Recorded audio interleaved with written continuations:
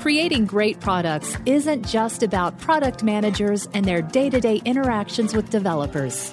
It's about how an organization supports products as a whole, the systems, the processes, and cultures in place that help companies deliver value to their customers. With the help of some boundary-pushing guests and inspiration from your most pressing product questions, we'll dive into this system from every angle and help you think like a great product leader. This is the Product Thinking Podcast. Here's your host, Melissa Perry. Hello, and welcome to another episode of the Product Thinking Podcast. Today, we're joined by Justin Anovick, who's the Chief Product Officer of Optimizely. Welcome, Justin. Thanks for having me, Melissa. I'm very excited for you to join us. So Justin has been a mentor in our CPO Accelerator for probably the last year that we've been running it. He has great insights into product management that he shares with our product leaders. So Justin, how did you get to be a Chief Product Officer? What was your path to bring you here? Thanks for reading the exact intro I gave you about my amazing insights. So I've taken probably a different route than most other product folks that I've met. I actually started, for the most part, in sales, pre-sales. So I ran pre-sales team for about 12 to 15 years. And I was a part of a company that was acquired. And once we got acquired, I looked at the landscape within the organization and said, you know what? I think I want to own the product that I was selling from a product strategy perspective. So as a part of that new company that acquired us, I moved into product strategy. And I had product management and I was really learning on the job. It was one of those things like when I was a part of pre-sales, I was always like, this is easy. Like, I don't understand why, the product team doesn't do X, Y, and Z. And does it take so long to do things? So I really got a firsthand experience. And so I did that at a company that acquired us for about a year or so. And then I moved over to what's now Optimizely, but it was Episerver at the time. And I took on an even broader remit from including product marketing and product management, pricing, evangelism, UX, and a few things like that, tech alliances. And so a couple of times in my career, Melissa, I've looked and I've thought, you know what, I want to see if I can replicate what I've done in this particular area in a different area, whether that's a different product or a different role altogether. So I took that circuitous route from pre-sales into product strategy into the broader product remit. That's great. And I think you have a very unique background, which I love as well, because you came from sales. And a lot of product people, they come from everywhere, but there's always been this weird stigma, and I'm sure you get this a lot, where product hates sales and sales hates product because there's all these misunderstandings. And yet that's where you came from. So I'm curious, how has having a sales background made you a better Chief Product Officer, do you think? Yeah, certainly it's a unique experience. I hope it's better because I feel like it's more well-rounded. But certainly there were individuals within the organization when I came in to Episerver at the time that really did have that animosity towards sales. That's the best way that I can put it, kind of to your point about this conflict. And it always drove me crazy because until you put yourself into somebody else's shoes, you don't know what that group goes through in order to, in that case, achieve, selling an opportunity based on the product that you have. And so to understand both sides of the equation, it's helped me with pricing, to understand what customers really bought and how they looked at it and how it's presented in the sales cycle through the demo process of what you have available to your roadmap. And it's really trying to articulate that into a process that is very structured, meaning there's a definitive beginning, middle, and end in a sales process. And to really understand that and to bring that over to product, to then relate it to the team and to what we do from a product perspective, that certain things that we're doing don't necessarily make sense in this, to sales or in the sales process. It's not necessarily about the sales team, but it's to prospects, if you will. And just relating that has been helpful. I've focused a lot on the demo to give a better story and an understanding. And most of the team internally, from development to product management, never really saw the demos that were given from sales. And it might have seemed different. Like, why would they ever show that? And it's really getting an understanding of what customers and prospects are looking for has helped with that relationship. But it's been all along that journey from the pricing to product management to delivering of features and capabilities. And it's really a good process to be a part of and to understand. And I've stayed close with it, which I think is important to, stay close with that process to ensure that you're always keeping up to date with what's happening. Because in that sale, you're getting essential feedback as to what the market's looking for, what your competitors are doing. And it's a very truncated view into what's happening in that world. And to not have that connection, in my mind, other people may think differently, but in my mind, to not have that connection with sales, you're missing 3/4 of what your business is about. Yeah. And this is like a piece too, where I see anybody who wants to be an executive product person like you, right? Like a chief product officer, they have to understand sales, right? Like they have to work with sales well. It's something that we hear from all of our mentors in the, CPO Accelerator, but also just where I've seen great product people either succeed or fail, right, at the highest levels is whether or not they're getting along with the rest of the executives, they understand the sales. And I don't think you could be a great chief product officer without deeply connecting yourself to that side. So I think that background is tremendous, especially for your role as a chief product officer. And I like that. But I guess on the flip side too, we do hear about sales and product are not the same thing. So I'm curious, was there anything that you had to unlearn, as you move from sales into product? What did you have to kind of relearn for yourself to be successful? Yeah, and it is interesting. I would say I was always of the mindset of knowing where the rails were. Meaning, if you go in and you're in the sales process and a customer asks you, can your product do this? I always had to make sure in my mind, for my own mental state, moral view of things, I guess, that I always had to know that the product could do that. Like I always had it like a visual of holding on to the train tracks, right? Like you're within the rails. And as long as you're within the rails, then I was fine from a sales perspective because I knew the product could do it. Would it take a little extra? Maybe. And so coming over into product, it's really realizing that the product takes a lot to be designed and to go through a specific process. And you can't just change something at the last minute without having a major downstream impact on the expectations of that product, from a supportability perspective to the way things were designed, to the way that customers may be able to use it. And I'm not saying that in the sales process you stretch things by any means. It's that you don't really know what the customer is asking in that 3-word sentence, and you have 5 seconds to answer it. Whereas on the product side, you have to be way more analytical. So I would say that I have maybe learned to be extremely analytical about things and to play it out 5 steps down the path as to my answer that I'm giving or the direction that we're trying to go. So if we know we want to do X and we're asked about that, it's playing it out further and being more analytical as opposed to treating it as a black and white question. Yeah, I think that's really good advice too for people who are trying to transition from sales into product. And I see that happening a lot too. I think salespeople make great product managers as well because they're so close to the customer, they're understanding what their needs are. But I like that whole, how does this play out a couple steps down the line to really keep you on track, right? And not over-promising things. So you've had a pretty big last couple of years. Episerver acquired Optimizely. You've turned into Optimizely now. I used Optimizely like over 10 years ago for our first experiments in product management when I was at OpenSky. So I was pretty excited to see that you guys acquired them and now you're the CPO of Optimizely. I'm like, oh, my first love, like my first testing software, which is really exciting. So you just went through this huge acquisition and merger. What do you do in that case as a chief product officer, right? What are the questions you had to ask yourself before this? What's different? What are the challenges that you're working through right now? Yeah, so there's a lot of pieces to that. So we've done 4 acquisitions since November of 2019, 2 of which a few months prior to COVID and then 2 during. And it definitely changed the landscape. But to take the first part, going into specifically the Optimizely acquisition and even pre-due diligence when we're trying to figure out, is this something that we want to participate in?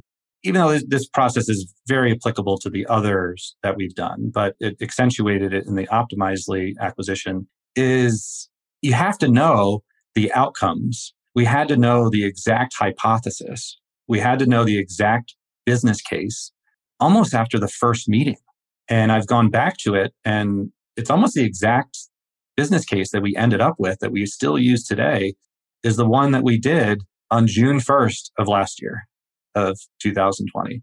And we really had to know our stuff and, know what that business case was. As in, are we going to continue to sell standalone? Obviously, the answer is yes. Where does it continue to help us in our own path towards becoming a dominant DXP player? Where does it help us in helping to build out our developer community? These are all key tenets of what we're trying to do.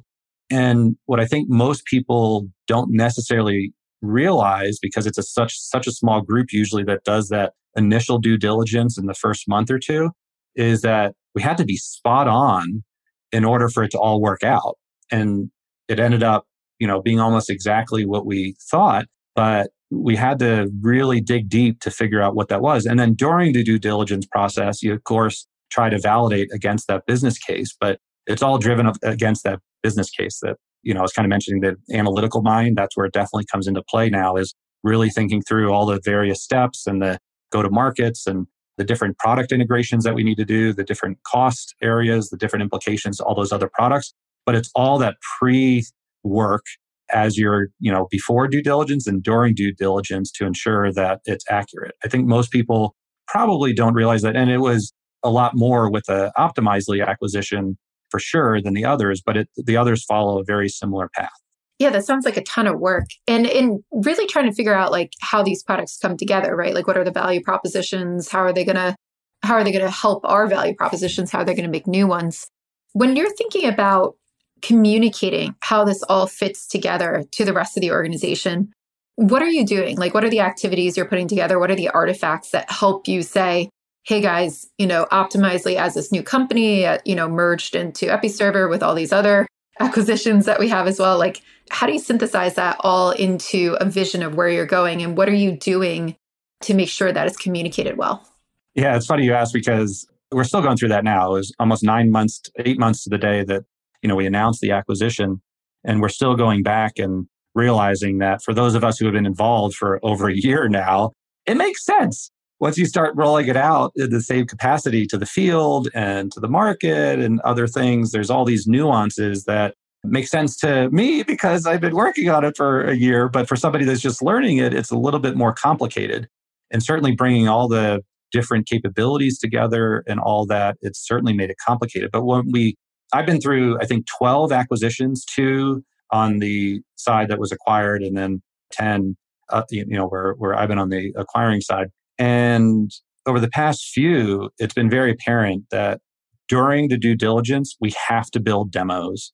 We have to build the messaging. We have to agree and communicate with the other side to make sure that we're spot on. And then the day that we launched on September 15th and announced it internally, we had 5 demo scenarios and a bunch of messaging that made sense. And it's evolved since then. But certainly these days, you can't do things without painting the picture, and a demo's, worth a million words. And so that lives on, is that it can't just be a slide. It can't just be a tagline. It can't just be an image. It really has to be, what the product is going to be. It might not be at that moment, but it helps show the vision to where we're going, and everybody internally at the very least, let alone customers and prospects. But that was what we, learned. The acquisition previous to that was that helped us streamline everything and, validate some of the approaches, was really building out those demos. And then to today, we've moved on, we've built capabilities, we release things now. It's not just the demo any longer, but it's constantly delivering the same message and communicating it. Maybe you had to do it in 4 or 5 different ways, but it's the same underlying. And people learn things differently, and it's continuing to go back to it. Whereas again, like we launched something in September, October, I was like, sweet, I'm moving on to the next thing. And then we're coming back to it because we're like, oh wait, some of that stuff didn't land. So it's really staying close with it. And my entire product organization is a part of it, because the products are getting to be so integrated and connected across the board that everybody plays a role And we have to make sure that that's communicated effectively throughout every part of our organization, again, let alone to customers and prospects. I love this concept of demoing it because I'm such a visual person. To me, I don't understand things unless like I play with them or I see it going and I can get it kind of figured out in my head, but I love to see it. Did you know I have a course for product managers that you could take? It's called Product Institute. Over the past 7 years, I've been working with individuals, teams, and companies to upskill their product chops through my fully online school. We have an ever-growing list of courses to help you work through your current product dilemma. Visit productinstitute.com and learn to think like a great product manager. Use code THINKING to save $200 at checkout on our premier course, Product Management Foundations. So what did you do to like build that demo? I imagine like I've talked to so many chief product officers where I suggest like put together that vision, put together these things. And they're like, I don't have time. So what did you do to, I imagine you didn't actually integrate them, right? Because it's a proof of concept. Like what did you do to build that demo? Who did you enlist to help you? How did it kind of work? Yeah. So keeping my arms on my hands within the rails or staying within the rails. The first thing was we wanted to make sure it was actually possible. I mean, that may sound crazy. Like, of course, vision should be like without constraints and then you work towards that in other ways. But in these situations, I feel very strongly that if there's an API, we should test it. Not just because we want to see if it's legit, but because it helps. Like it gives us an understanding of what it'll ultimately cost to do this if we know that the API exists. And so the more legit that we could build something, the better off we were. And it certainly helped during due diligence, but it made me feel comfortable saying that this was possible because we built it to a certain point where it wasn't hardened, but we knew that we could do it. And the team is the critical part. I joke that everybody wants to be a part of due diligence for an acquisition until it happens because it feels like a 24/7 thing where you're constantly just doing new things for that acquisition. But there's a small group of people that are involved now that help build those. It's a part of the pre-sales team because I have a great relationship with them. And it's a part of my product team. And then we usually involve somebody from development where appropriate. And that's the team that really goes and validates it. But it's literally like you have 3 days to do this. It's not like, hey, you have 3 months. It's like, we have to do this by Friday. And you have to make sure that it's somewhat real. You have to make sure that it's possible. And so that team has to be on the same page that I got to drop a few other things in order to do this because this is an important thing. But it's really a truly trusted team that we know can deliver in very short timeframes. I love this. It's like, it's everything I love about experimentation. And you just acquired an experimentation platform. So Exactly. I'm like, this is amazing. This is amazing. You got to test all these strategic concepts. And I do like that because what you're talking about is basically pressure testing the strategy, right? Really seeing if it's going to work, making sure that it's not, before you commit to it. And an acquisition of that size is a huge commitment. It's actually going to be the best for the business. It's going to be something that we can all see. Exactly. Yeah, I think that's amazing. All right. So there was a lot of like figuring out how these products work together, but you also just merged 2 teams together. And I guess with the other acquisitions as well, you had to bring 4 other teams into EpiServer. And now you guys are all optimized. How do you think about leading through that, right? Like, how do you think about bringing all those cultures together? What were the key critical things that you needed to do as a chief product officer to ensure that that type of merger would be successful? Yeah, it's certainly hard bringing together totally different cultures and everything. I know that there's lots of sayings out there that, talk about culture kills other things. So before the first acquisition in November of 2019, I think it had like 22, 25 people in the overall group. And now we're close to 70. And so at a certain point, it became obvious that we can't play hero ball anymore because it's not scalable, right? Like you can't have that one person that you're like, hey, can you do that again? Like we just need some hero ball. And you have to do things that's to scale. And that means that you have to be okay with things not being maybe as high quality initially or things not going exactly as you're expecting because people are learning on the job. And then bringing in multiple cultures, trying to figure out, well, not only like you used to use Google, we use Microsoft, you used to use Slack, we use Teams. It's even beyond that, of course, that plays a role in it, but like just understanding how people do their job to what their job was and is it a part of how I want to do it or that we want to do it, right?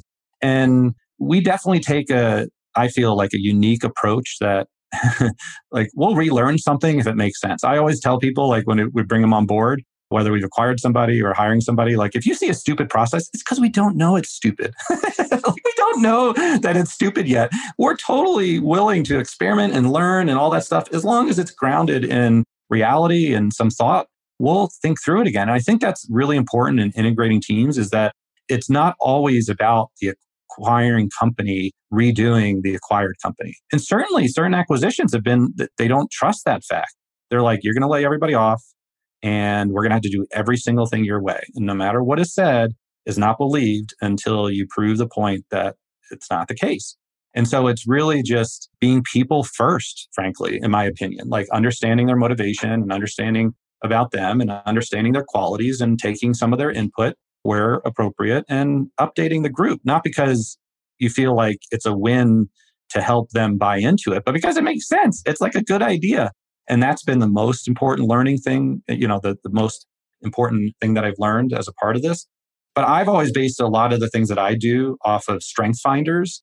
I'm not sure if people are familiar with that approach or book or quiz or whatever, but I've been enamored with that, not only from an individual perspective, but from a team building perspective, and then also building a product. Like I think it's applicable. And it's really about like investing more in the things that you're doing well and getting the things that you don't do well up to a certain average area. And that's an individual, that's a team, and that's a product because you're really wanting to make sure that you excel at something and that you're not just average at everything. And the whole premise around strength finders is like, the American education is about bringing everybody up to the average area. And if you're bad at math, you're going to spend more time on math. But what if you're great at English or you're great at literature or you're great at history? We don't typically in the American school system invest in that. And so I really latched on to that because I think that's important is that you can't be average or good at everything. You have to excel at a few things. And everybody has something in them that they excel at. They may not know it yet, but in my view, everybody has something that they can excel at. And I really bring that to like leading these teams and working with individuals to make sure that we address that. And we're starting to, once again, get into taking the quizzes and all that stuff. I've kind of done it ad hoc as acknowledge it, but I use that as an important premise for what I do. So how do you use strength finders with your team? You get them to all take the quiz, right? So that you know what they're strong at, what they're weak at. What are you using those results to make decisions about? Yeah, so we are just getting back into having everybody take the actual quiz and understand it. And we're having everybody opt in. It's not a requirement. I think it's important because I've done it in the past and made it a requirement, and people have done it and hemmed and hawed, and it didn't have the same impact. So out of the 70 people, if 20 do it, then that's fine with me. But it's, to me, as a manager, as a new manager, and a lot of the people on my team are new managers. As a new manager, in my opinion, you feel like everybody should think like you, either currently or in the future. And so you try to adapt them to think like you, when in reality, they might complement you in a skill that you don't have. And that to me is what Strength Finders is about, whether it's the quiz or whether it's just doing it and observing, is to understand the different skills that people have and the different tendencies to help understand how you complement each other, as opposed to, I've seen it happen so often. I'm sure you have. I've done it myself, of course, is that you try to have everybody think the same way. And that's counterintuitive in many respects because it doesn't work. And that's where I'm hoping to get back into Strength Finders again, the actual quiz, to actually have the real output as opposed to my observations and discussions with individuals. But I'm a huge proponent of it because I know it works and it helps everybody understand others. And that's the important part of it. Yeah, that makes a lot of sense. And that diversity of thought, I think, is so critical for product management because, without that, we can't think of the what ifs that we might not be in tune with. We just had Kathy Pham on the podcast probably about 2 weeks ago by the time we launched this. And she talked about how really having the different backgrounds, the different diversity of thought, the different way people approach problems can help you too from a product ethics standpoint. So I think it's so important to build your team that way so everybody can be looking at stuff from different angles. So I love using the strength finders for that. I think that's a really great idea. Do you find that your product managers tend to spike on certain areas of the strength finders? Is there one strength that everybody keeps coming back to, or is it, nah, we've got like a pretty good pool of people who have all different types of strengths? Yeah, I would say there's a pretty diverse set of strengths. There isn't a certain thing that we've spiked on. I would say that naturally, though, product managers versus what we have with evangelists, who are the folks that work very closely with the field, kind of the liaison we have, versus like our strategy team. Like certainly there's different, strengths in each one of those core areas, because you have to be a little bit maybe more outgoing and, have a little bit more analytical mind if you're maybe in strategy than maybe if you're in evangelism, where you need to be acknowledging something in the moment, right? Like there's a totally different approach, and it's very difficult to make one into the other. And product management, I would say that, it's a pretty diverse set of skills that the individuals have. That's good to hear. I'm excited to hear about that. I'm always trying to put into picture what types of skills or traits make successful product managers. But I think there's just so many different flavors of product managers that you can get, which makes it really fun because everybody approaches stuff a little bit differently. So it's cool to hear that you're finding that too, that it's all pretty diverse. So when you're thinking about the next steps with the merger and the acquisition, making everybody under one brand for Optimizely, what else is on your plate as a chief product officer? What else are you looking at now? So it's constantly trying to come back to those three tenets that I mentioned, which is expand DXP, that's our digital experience positioning, our digital experience platform positioning. We also have one for democratizing experimentation. We found during the process this time last year that it started to gravitate towards teams and organizations that could spend more, that were larger enterprises, and maybe some of the smaller ones were left out, or the mid-markets were left out from the possibilities. So that's an important piece for us, is what can we do to help democratize experimentation? And then we feel our developer community is very strong, but we want to make it even stronger to have greater adoption across all of our products. So those are the three things that we really focus on with regularity. And anything that we do, sometimes I forget, but I come back to it at a certain point to check against those and what we're doing. And what we're focused on for sure from a product organization is that we can't just acquire companies, right? We have been great at delivering capabilities, but that might have been taking a perceived backseat. And so our key is to have regular product wins, whether it's the integrations amongst the capabilities that we acquired, or creating new capabilities on our own. What we regularly hear, and one of the things that frankly I thought I would be better at coming into a CPO role than I probably am, and it's some huge area that I have to continue to work on, is communication with research and development, with the engineering team. And I feel like I would regularly have one-way conversations, like present stuff and all of that, but not really have the appropriate dialogue. And look, they want to work on exciting things. They want to work on cool things. They want to work on innovative things. Sometimes we have to, of course, you have to build against the products that we have and all of that, but it's really ensuring that there's community aspect to product and there's a great connection with R&D, and that everybody understands the direction we're going. Everybody understands what we're doing, or at least is articulated to. They might not agree with it, right? But wholeheartedly, and there might be some questions, but it's having a great dialogue. And frankly, the last acquisition that we did, Zaius, and a few folks from Optimizely, we've created a new great approach that we didn't have before, which is really getting the key folks on board and that there's a say, and it's not just a messaging exercise, right? I think that that's where I gravitated to much coming from sales, was it's a messaging exercise. In reality, it's a full product exercise. And I was too regularly missing the communication part with R&D. So that's my overall focus is key product wins, making sure that everybody understands what we're doing, the direction we're going, why we're doing it, what our mission is, and staying in tune with that, but also collecting key feedback from the key individuals across the organization and not just, gravitating towards the field. As I'm talking to you, the thing that's really standing out to me as well is you have this laser focus around your product strategy, you're like, these are the three things that we're looking at. We're trying to expand our developer community, this, that. And then when you're laying out your challenges, you're very focused around that as well. And this tends to be the biggest issue that I see in companies, whether they're merging or not, is just like finding that focus, doubling down on it, not straying from it. How did you come about to like set those goals for Optimizely, with the rest of the leadership team? And then what have you been doing to ensure that everybody's staying on track on them and not straying into different directions? It's very difficult, right? So the initial thing of coming up with those three was pretty easy, getting agreement with the leadership team, communication, and just generally articulating what all this means. Because those three sound bites, expand DXP, democratize experimentation, expand developer community. Okay, that makes sense. But then how does it relate to me as the developer who's developing on our commerce solution, right? It's getting down to that level of detail. And we've struggled, right? Because we put something out, we write a 25-page document that is about our vision and direction. We post it, we talk about it at all hands, we communicate it regularly. But that's a moment in time. And I'm normally like on to the next thing mentally, as opposed to like continuing that and landing it appropriately.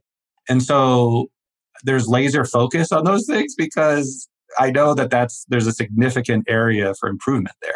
And just being honest about it, frankly, internally, and putting a tail between the legs and being like, yeah, you're right. We didn't land it the best way. We'll try it again. And it's constantly, like I said earlier, like it's the same thing, but we have to say it 9 different ways or 5 different ways because people learn differently. Everybody's remote. We haven't been in an office. I still haven't even met a single person face to face from Optimizely. And we've been a part of the same company for 8 months, right? Like it's very difficult now. And there's no playbook that has existed. We're learning all these things collectively on our own. And that communication is tough. Just because we have 3 Zoom calls over the course of a month and write 2 documents and post it in Teams with regularity and do other sessions doesn't mean that more than 50% of the organization understood it, accepted it, read it, acknowledged it.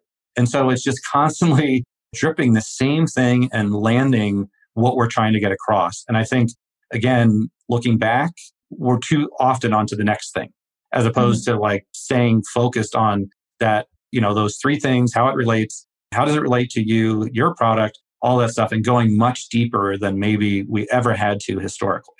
Yeah. Oh man, it's got to be so much more challenging trying to like streamline all of this during remote work as well. A whole new team that you haven't met yet. That's crazy. I know somebody else who's in a very similar position. It's wild years this last year, but hopefully you guys will get to meet in person soon. Any plans for that? Yeah, my first business trip next week. And I'm like, I don't know what to do. I forgot how to book a trip. Yeah. I know. I'm like, I forgot how to fly. I never thought I would say. Like, I took 189 flights one year, and I never thought I would be in the position where I haven't flown in a year. But I know. Yeah, we went on vacation last week. We went to Yellowstone and Glacier, and we got to the airport. Charlotte Airport was just ridiculous. I've never seen it that way. And it was immediately like, oh, I remember the stress. Like you don't really think about it until like it's been gone for a year. And then you're like, oh, right. But it is certainly interesting. Yeah, it's going to be wild getting back into that. But that's exciting that you're going to get to meet your team, go on your first business trip.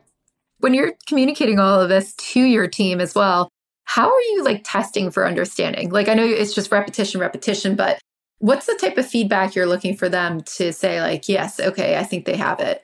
It takes various forms. I mean, we've launched different internal training programs where, we put things up on HighSpot or Litmus or, whatever solution. We post things, you check to see if people read it, and then, you get a report, all that stuff. But I think that that's fine doing tests and all that stuff. I've always joked that if I didn't do this career, I would have probably been in the FBI because I'm good at asking questions without people knowing my intent. And so I just without quizzing people, I quiz people. And if I find that after talking to 5 people, they didn't understand that, it doesn't make sense for me to continue to say, what do you mean? I put it in that document. How do you not know that? Well, if 5 people end up saying that they don't understand it or whatever, then there's something wrong with the delivery. So there's certainly the analytical approach to just check to see who's, doing what tests they're taking, and reviewing that, who's showing up to different meetings, all that stuff. But there's also the passive check with numerous people and in conversation, really figure out if some of the things that we've talked about have landed. I get more value from the second one because it's obviously like direct communication, but you can ask a lot of follow-up and you don't have to read through the intent of a survey report or something like that. We've also launched a bunch of surveys, and we've really expanded how we're really collecting information. But certainly those 5 conversations, as long as it's not a one-off knee-jerk reaction, as long as it's 5 or more and you're collecting feedback that way, that's where I usually get the most input. And then adjust. Then it's like, oh, okay, well, we need to go back to the drawing board or adjust what we're doing. Yeah, that sounds like a good practice, a good habit to get into, trying to probe. So for our product leaders who are listening, for those who are, I know a lot of people are going through mergers right now, acquisitions. What would be your advice to a chief product officer who is in that position? You're about to merge with somebody, about to get acquired. What would you advise them to do? I would say certainly understand track record, talk to individuals at the business if you can, partake as much as possible in the due diligence and get to know people. I think that's been a few, mistakes, is that, the other side, if you will, didn't really take a chance to get to know the team on the acquiring side. But it's really give it a chance, understand, take a step back, don't make any decisions within minutes of understanding what's happening. And it's really being, analytical about it. Everybody jokes that when I'm on a call and they don't hear me talking, they're like, is everything okay? And I'm like, I listen too, right? Like I don't just talk.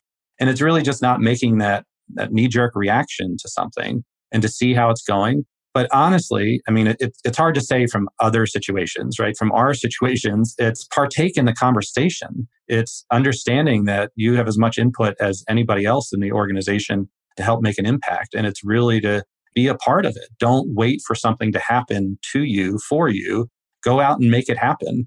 I've always lived by the approach of it's up to me to give my opinion and it's up to you to listen to it. And I try to tell anybody who we acquire or coming into the business, I believe in that approach, right? And if you sit there and you're quiet, it's just going to happen to you and you may not like it. Whereas if you participated, it's probably a better outcome if it's the right situation.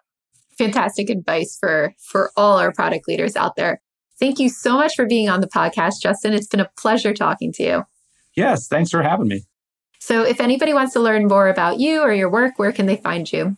So you can certainly email me. I have a regular email address, justin@optimizely.com. But I also have one that people don't like me using, but I like it. It's called bearded_fool@optimizely.com.